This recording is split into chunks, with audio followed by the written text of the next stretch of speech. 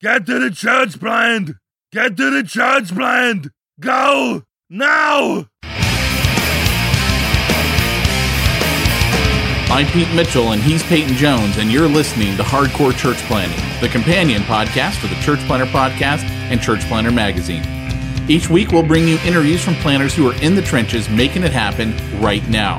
These active church planters bear it all, share their successes, their failures, and what they'd wish they'd known when they were first starting out. Listen in to discover how God is working in their church plant.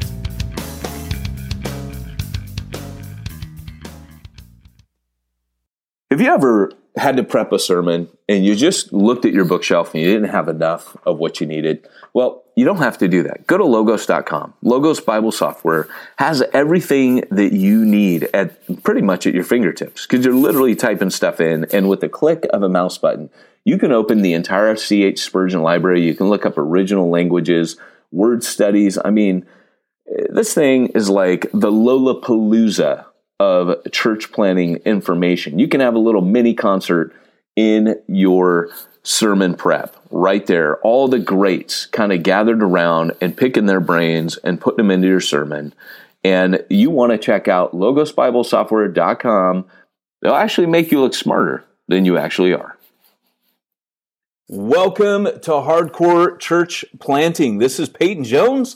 I'm your host on today's podcast, and want to start off today by introducing you to a new author that I've been reading, Karen Swallow Prior. She is a PhD, and she is also an award-winning professor of English at Liberty University. She's the author of Booked Literature on the Soul of Me and Fierce Convictions, The Extraordinary Life of Hannah More, poet, reformer, abolitionist, and she writes frequently for Christianity Today and many other periodicals, newspapers, ones you would know, The Atlantic, Washington Post. Honor to have you on the show today, Karen. It's an honor to be with you. Awesome. Well, you've written a new book, and that's why I want to get you on here. I was just chatting with you about the fact that I am a book nerd. So my wife is actually a literature teacher. I was the son of two teachers. One was a drama teacher. My mom was an English teacher. And so I saw this book come through, and I read, like I just read Hornby's 10 Years in the Tub, right, which is a book about books, all the books he read. Louis L'Amour, Thoughts of a Wandering Man, you know, all these books from a young age. I've loved books about books. So I am a book nerd, a bibliophile, and you've written this. It's called On Reading Well, Finding the Good Life Through Great Books. And I see you got a foreword by Leland Ryken. I even have his book on books. So I was super excited to delve into this. Tell us really quickly, just give us an overview. What's the book about? Well, as you said, it's a book about books, but it has a framework that I use, which is to talk about the classical virtues, which is really the basis of the good life, which is where the subtitle, Finding the Good Life Through Great Books, comes from. But looking at those virtues through the lens of a different work of literature. So I have 12 chapters, each one focused on a different virtue and a different work of literature that can teach us about that virtue.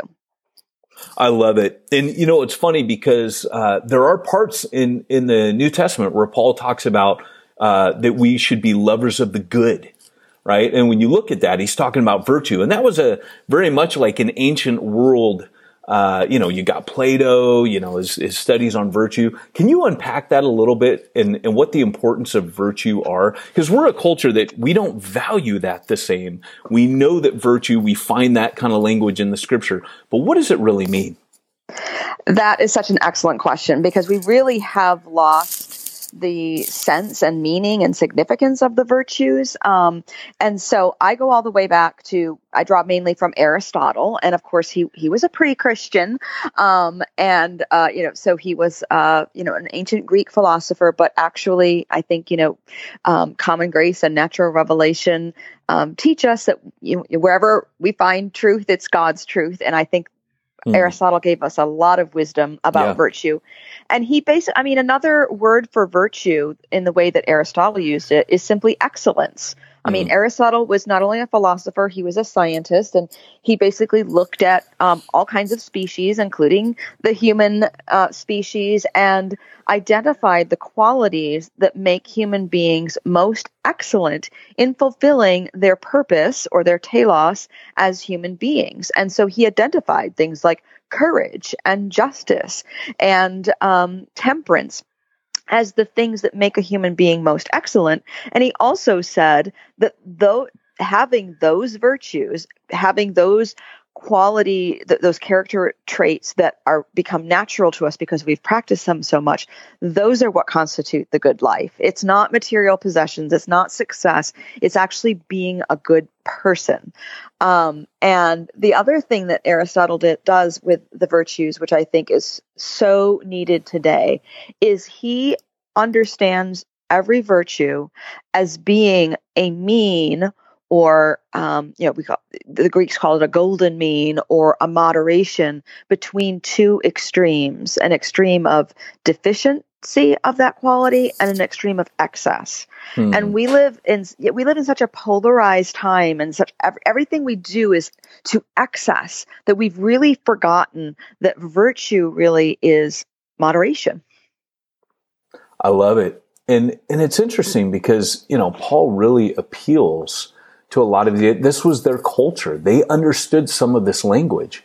And here Paul introduces Christ as kind of, hey, you've had these ideals, but here's the one in whom these things were embodied. And so I love, because what you're coming as, you're saying literature, we talk in Reform circles about the means of grace, right? The ways that God communicates his grace to us. And what I love about this is something that you propose, and you say finding the good life through great books. And you talk in the beginning about the way that things are communicated are important as the message itself. And you say that literature is one of the means that God can communicate these things to us. And before I have you respond to that, because I want you to unpack that a bit, it's an important premise to how you lay down each chapter, which is broken into like faith, and then you pick a book, right? Or hope, and then you pick a book, and you say how God might be speaking these things through this book. And I know, I agree with you. All great truth is God's truth. I remember going to a conference, and R.C. Sproul once said that when he gets to heaven, he wants to spend 1,000 years listening to all the great composers' works. Right? Just exploring and enjoying. Then he said, then I want to spend the next 1,000 years going through all the great works of literature. And then I want to spend the next 1,000 years going through all the masterpieces of art, because he says, all of these things I believe will exist for eternity because they brought glory to the Creator. And so he says, I don't think all those things are done. I think they live on, that God breathed, and some of Shakespeare, God breathed. And then you've got Tozer on his knees before God, reading Shakespeare on his knees, asking God to speak to him, through everything he sees. And so I love that you've taken that kind of, I would say Solomon, he compiled Proverbs. Some of his Proverbs were Sumerian, because he saw these in the world, and he said, well, this is truth. And we have those in the scripture now. So talk to us a little bit about how literature is one of the ways that we can find the good life. Yes. Well, I just love what you said. I'm still processing it. And so thank you for sharing that testimony from R.C. Sproul. I had not heard that story, and I love it. So in addition to the 12 virtues and the 12 different authors and works of literature I look at, I have an introduction, which, as you just mentioned, is devoted to really talking about the approach that I take and why, and also why reading literature, good literature, and reading it well is a gift of God, and can be used by him to form us in our character and our spirits. And that actually is one of the main points that I make in this introduction, the one that you referred to, that it's not just what we read that's as important as how we read it. Because literature, like all aesthetic experience, is something that forms us. I mean, it's the form that makes the difference. And so we read literature differently than we read or we should anyway, then we read a newspaper article or a blog post, or even a devotional, a straightforward kind of devotional, anything that's sort of giving us information. We read literature as an aesthetic experience, which means that we're not just reading it to find out what happens. And by the way, there are entertaining novels that are written that are just about finding out what happens, and there's nothing wrong with those, but those would not generally be considered great literature. Great literature uses language in a way that recreates human experience. And so to read great literature well, we have to pay attention to the language. And that means we read a little bit more slowly. I recommend reading with a pen or pencil in hand to mark and underline and pause and reflect and make comments and interact with the text, just as hopefully we do with our Bibles, because it just helps us to learn more and engage more. And so literature we read for the experience that is recreated through the medium of language and words. And because we're experiencing something vicariously, some other world, some other person's experience, even if it's fictional, we're actually forming our character in the same way that we would in interacting with real people, because literary fiction requires us to make judgments, to make interpretations, to make predictions and assessments, all the things we have to do when we interact with people every day in real life all day long. We have to make those same kinds of judgments, and literary fiction recreates that experience, and that's why it forms our character the way that it does. I love that. It's funny because reading for me has been a huge part of my spiritual journey. I mean, I read Fox's Book of Martyrs, and then I read Pilgrim's Progress. These are the first two books I read as a Christian. And, I can remember just feeling like I grew. That's my train. Can't do anything about the train. Could edit that out, but I don't. No, we live near a train too. And for a second, I thought, what's going on? My train. I don't feel my train. But, it's funny because for me, I found when I started reading, my spiritual life just catapulted ahead. And I read, I was, like I said, I was raised around great literature, and my grandfather was an author, and my dad was a playwright. And of course I'm an author now. And so, but it was just kind of in my blood. But then I stumbled across a book that was a gem in a secondhand bookshop, a book called Archives in Pasadena. May they rest in peace. But, that shop had a little book out of print from the 50s. And it was illustrations from great works of literature. Now, I was a preacher, and I came across that, and I went, "Oh, now what's this?" And I started. It made me want to read because they were pulling out these things that were clearly biblical. Like Moby Dick has, over 400 direct references to the Bible. You read that, it's like reading a sermon upon a sermon within a sermon about a Bible study about it. It's crazy, that book. I mean, Frankenstein, all these great works of literature that I found just reinforcing all these things that the Bible teaches. And literature, great literature, I like that you bring up what great literature is, because I think you said it recreates the human experience. And there's that famous quote that says, "We read to know that we're not alone." And as I'm reading, I opened your book. Again, it's called On Reading Well, Karen Swallow Prior, Finding the Good Life Through Great Books. As I read through, when I first got it in the mail, I opened it and I went, "Oh no, I haven't read any of these books." Because I started from the back. I did the Japanese way here, where I flipped from the back through, and I'm like, haven't read that, and then I found when I got to the beginning, okay, I've read about half of these. And do you mind if I just go through a few of these chapters here? And please do. Yes, that would be great. So just to kind of, you break it up into cardinal virtues, theological virtues, heavenly virtues. And I was really excited to see The Road by Cormac McCarthy, which I think is just such a phenomenal book. You had books by Jane Austen, you had Pilgrim's Progress, you had a lot of books I hadn't read. You had Flannery O'Connor, which my wife would do double backflips over. But you had, Yeah, The Road. And I want to just tell everybody, if you haven't read that book, stop what you're doing, stop the podcast, go out, buy that book and read it. I fell in love with that book. It haunted me.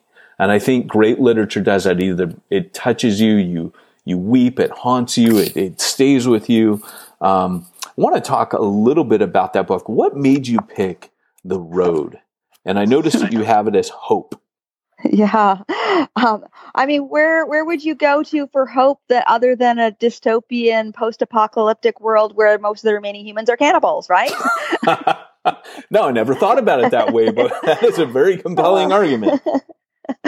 Well, there, and I just gave away part of the story, but I really do hope people will go out and read it. And by the way, I do want to say, just to answer a question that I get from a lot of people, they'll ask when they see the book, if they haven't read the works, should they read those novels before reading my chapter or not? And the answer is either way, it's fine. I actually wrote each chapter with both audiences in mind, an audience that's read the work and is familiar with it, and an audience that has not read the work. So I want these chapters to serve as introductions for anyone perhaps who hasn't read the work and wants to know if they want to. I try not to give everything away because I am just focusing on certain elements. These are not, comprehensive analyses of the works. But all great, even if you have read it, all great literature by definition is rereadable. So go ahead and reread these works too. If you agree with you. I agree 100% because I read it, and particularly in that one, I didn't feel like you gave it away because it's not in that book. It's not so much what happens as how it happens. Yes, and you even kind of there's God is in that book all throughout. In a weird way, and even in the ending. And you didn't really focus on that, which I was really kind of impressed. Like you leave the breadcrumbs, but I feel like if you have read the book, you open up a whole new level. You enhance, like I got great enjoyment out of reading after the fact, but I did read some of them where I hadn't read the book. And guys, this is a meaty book. Like, Karen has done an incredible, like this is a thinking person's book. This is going to teach you to think when you read this. So, okay, back to The Road by Cormac McCarthy. So, yeah. So, I mean, first of all, just part of the process of writing this book, I had to pick the books I was going to write about. I had to pick the virtues I was going to write about. Then I had to kind of match them up. And so to be completely honest about, the writing process, I knew I was going to write about The Road. So it was kind of like a puzzle because it's one of my favorite books. So I'm like, okay, well, which virtue? So, I have all these notes and all these scratches out in my writing journal, like which work and which virtue or whatever. And so, because there were a couple other virtues I could have matched with The Road as well. But it turned out to be hope, which I think worked out well because, the irony is that this is such a seemingly hopeless world. As I said, it's a post-apocalyptic world. It centers on, a father and his son who don't even have names in the story. And there are other people around, but most of them are not good guys. And most of it, as you said, this is a book not about what happens, although that, that's important and it is redemptive in the end. But it really is a story that's, just like the title suggests, The Road, it is a journey, and it is this journey of between this father and his son. The father is trying to preserve his son's life. I mean, he's trying to preserve his own life, but in order to preserve his son's life, and they're trying to move to a better place where there's a better chance at life. And in this world that seems so bereft of hope and stripped of everything, almost everything that would be good, they find goodness. They find simple things. One of the most famous, I won't give it away, but one of the most famous scenes in the book involves, a can of Coke that the father discovers. They splash in water and find a stash of food and eat like they haven't eaten in a long time. And so I look at what Aristotle, and actually even more so in this case, what Aquinas has to say about hope, because hope is one of the theological virtues. And I think it's so timely for us today because for many reasons people feel hopeless. And the definition that Aquinas gives of hope is that it regards a future good that is possible but difficult to obtain. And that's actually a pretty complicated definition because, it's not the same thing as like wishing for something, or, there's hope that we can have as natural people, just because we are human beings. But then there is also the hope that can come only from God, which is the hope that the Bible talks about. And what I talk about in this book, where God is sort of a lingering but not an obvious presence, but is not really directly part of the story, is that this natural hope that all human beings can access prepares us in some way for the supernatural hope that can only come from God and only be received as a gift from God. Yeah, I love that. And, as you really unpack, the whole journey, I love the fact that you have, you're interacting with this content on a much deeper level. And one of the things that I noticed was, Cormac McCarthy, not just in this work, but I've read No Country for Old Men, which is also a film, which kind of tells you maybe I'm choosing. I like to read the book before I see the movie. It's just kind of, I'm weird that way. But in both of those stories, God it's almost like he communicates God through his absence. Through his seeming like he's not there, which is why I like that you linked that book to hope, because at times the father really doesn't have hope. He's got that gun in his pocket. Well, maybe I shouldn't talk about that. Let them read that part. But that leads me to my next book which I have to confess was Silence, by Endo, and a Japanese author, and became a film as well. And I'll confess, I didn't fully get that book. And you mention in your chapter about how people really polarize on, there's you mentioned the 3 ways that people interpret the whole book, which I found fascinating, because in my own mind, as I was reading the book, I was going back and forth. What's he trying to say? And I love the fact that you identify this and you use it as faith. But I literally felt, Karen, that reading your chapter on that actually helped me understand this whole book and movie I watched, and was like, I don't get it.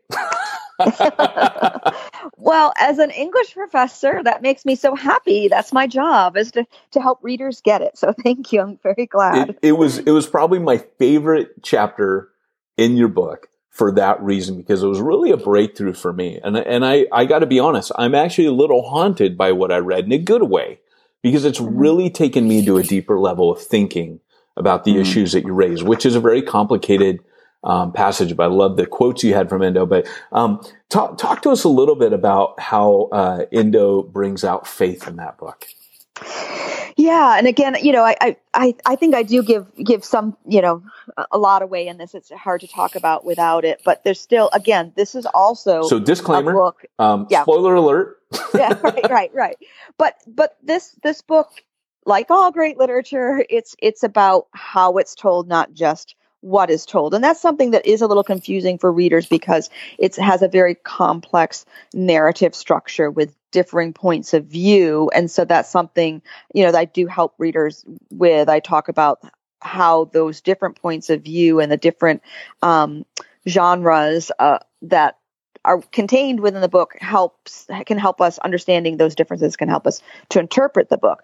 But the book is, it's simply about faith in a very, very obvious way, where the main character is under threat of, horrific torture, is told to trample on the face of Christ, which in his culture would be, an act of blasphemy, an act of apostasy.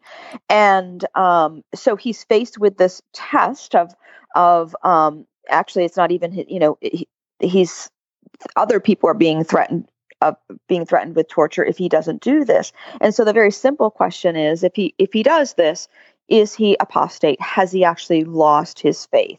And it's all sort of complicated because, the character is Jesuit. He's Roman Catholic. The writer is Catholic, and there is a different understanding of faith within Catholicism than within my own Protestant tradition. And so that's something I had to grapple with because I'm writing as a Protestant and for, I think, mainly Protestant readers.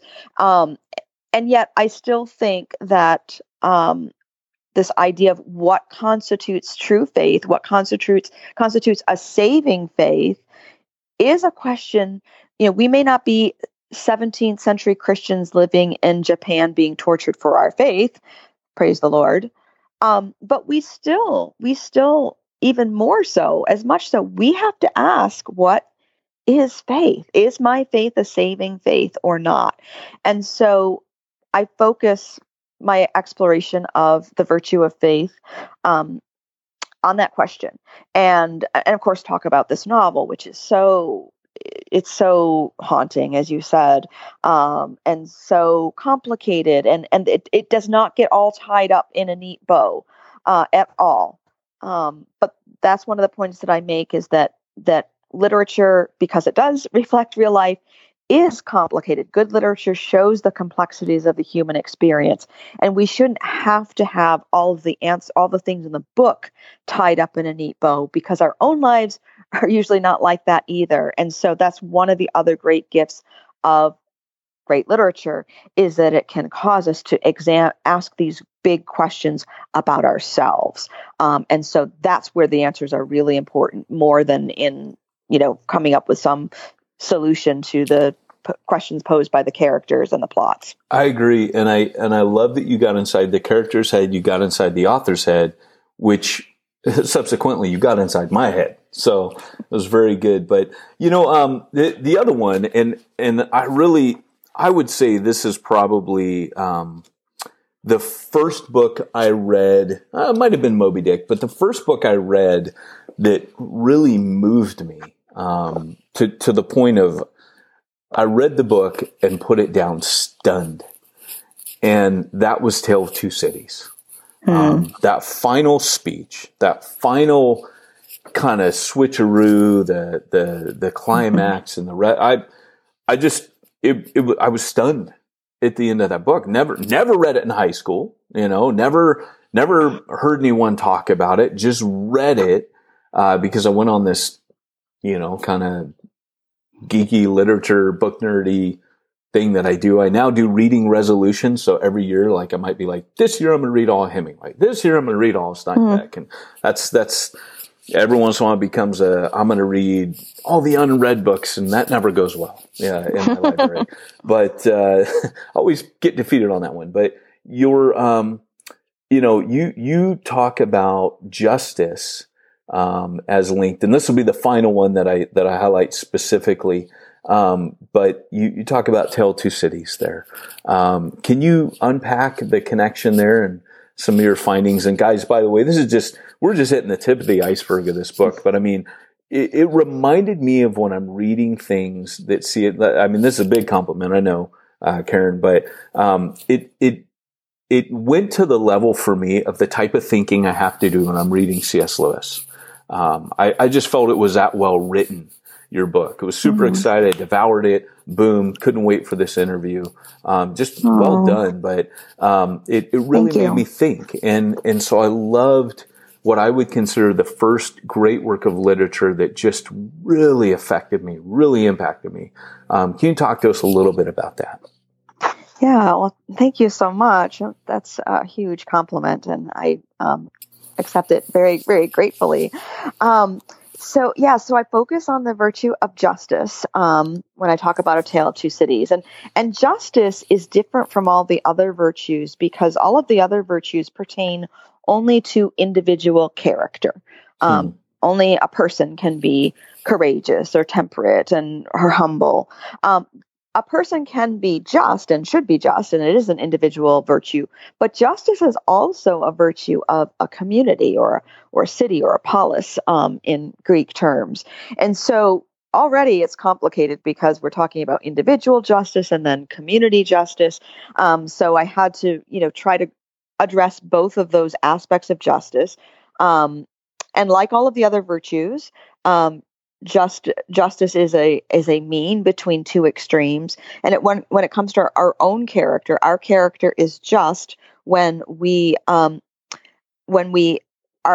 exhibit the mean between selfishness and selflessness. Now, I mean, we think of selflessness today as kind of, oh, that's like you can never be too selfless. Well, that's actually not true, because if we're completely self-effacing or self-denigrating, then we really aren't being who we are supposed to be, as human beings created in God's image. He has a call for us. He made us for a reason. So we should not erase ourselves completely. And so that's just sort of the beginning framework for thinking about justice, is that mean between selfishness and selflessness. And then when you magnify that, on a communal scale and start weighing all of the competing interests and needs of everyone in a community, it really gets complicated. And I'm just an English professor. I'm not like a political scientist, but that's why I think that A Tale of Two Cities addresses these tensions so well, because, if anyone knows anything about the two cities, Dickens is writing about the French Revolution in Paris. And then he's also writing about, the parallel events going on in his own country, in England at the same time. Of course, he's writing a century later, but he shows these two cities in parallel to one another, because he's actually afraid that his own country, England, is, because of its excesses, could repeat some of the same sins and excesses of the French Revolution. Interesting. And so, we know that the French Revolution started out with good intentions and an attempt to correct injustices, but it went too far in the opposite extreme and ended up committing its own injustices. Which is very relevant today. Well, I mean, the whole book makes you think, and, if you were to talk to, obviously our audience is church planners, and my thought is always that I want to shape the church planner and I've always told anyone who's going to be communicating the gospel, anyone who's going to be preaching, anyone who's going to be connecting with unchurched culture, that you need to, we have this idea that everybody nowadays is a dumbed down idiot and they just binge Netflix all day. It's not true. I lived for 12 years in the UK. And, when you met smart people, you met really smart people. I worked in factories and met people that the only thing they had ever read in their entire life was a sports section in the newspaper on their factory break. Then I had other people where you'd ask them, what are you reading? They're saying, well, I'm reading a science fiction trilogy written in French. And you're thinking, wow, you're a boffin. I don't even know where to begin with you. But our culture is such a cross section. And I think if we believe the lie that we're being told that everybody's just playing Candy Crush all day on their phone, then we're going to miss a cross-section of culture who is longing, kind of like C.S. Lewis tapped into, for an intelligent, thinking man's gospel as well. Not just to entertain you on stage and tell some funny jokes and throw the gospel in, but literally people that are, and I think this is part of our job as preachers, as I'm maybe I'm answering my own question. I'm going to ask you the question. What would be the importance, just specifically to our church planners, in regards to grabbing hold of this great literature, and where would you tell someone to start? Great question. I mean, I agree with you that sometimes our expectations are set too low. I mean, my own personal teaching philosophy is basically meet people where they are and take them where they should be. I mean, so it's both. You don't just meet people where they are and leave them where they are. I mean, people do want more, but they sometimes need to be equipped and encouraged, and they need to actually have their appetites and desires formed in the right way, which is what virtue ethics is all about. Is about creating good habits and practicing them enough so that those habits become part of our character. Well, if we are a community, and so when we develop our habits and our appetites and our desires in community, so we can also change them in community. And so, I did. I wrote this book. It is meaty. It is, I do teach literature at the college level, but I tried to write it in a way that would attract those readers, but also be an introduction for those who feel intimidated by reading great literature, don't know where to begin or how to begin. I actually include discussion questions in the back. I'm, very teacherly fashion, so that could be used by an individual reader or in a book club. There are also some great books out there by Christians about churches having book clubs, and not Bible studies. We need those, but I mean, actually as an extra activity, like studying literature together in order to glean these kinds of insights that God offers us through these works that give glory to his truth and his creation. And so I think we have to just want to have more. And then there are lots of tools out there and other people who do too. And we can equip one another and just step by step. And you don't have to start with War and Peace. Read The Great Gatsby or Ethan Frome, which are both short novels that I write about in this book that are very deep and very profound, but not difficult to read, but yet still have lots of great questions to ponder and think about. And read something that you find interesting, because there's so much great literature out there. You're not going to get as much out of it if you're not getting some pleasure from it. But that also doesn't mean shying away from a challenge. It may take you longer. You might have to reread. I reread sentences all the time. I'm like, whoa, wait a minute. There's more there than I first glanced. I've got to reread that. It's not a race. Reading great literature is not a race. It's not fast food.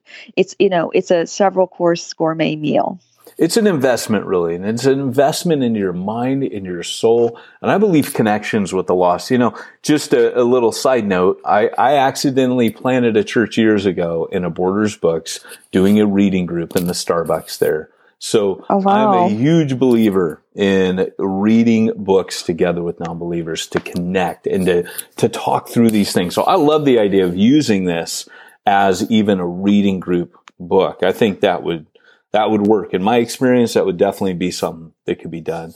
So guys, thanks so much for tuning in today. My guest today has been Karen Swallow Prior. The book is On Reading Well, Finding the Good Life Through Great Books. Thank you so much for coming on the show. And where can people connect with you if they want to reach out and tell you how much they appreciate it, or even find some other stuff you've written? Sure. I have a website, KarenSwallowPrior.com. And I'm on Twitter way more than I should be. And it's KS Prior, KSPRIOR. All right. Well, thanks for joining us for Hardcore Church Planting. Arnold, sign us out.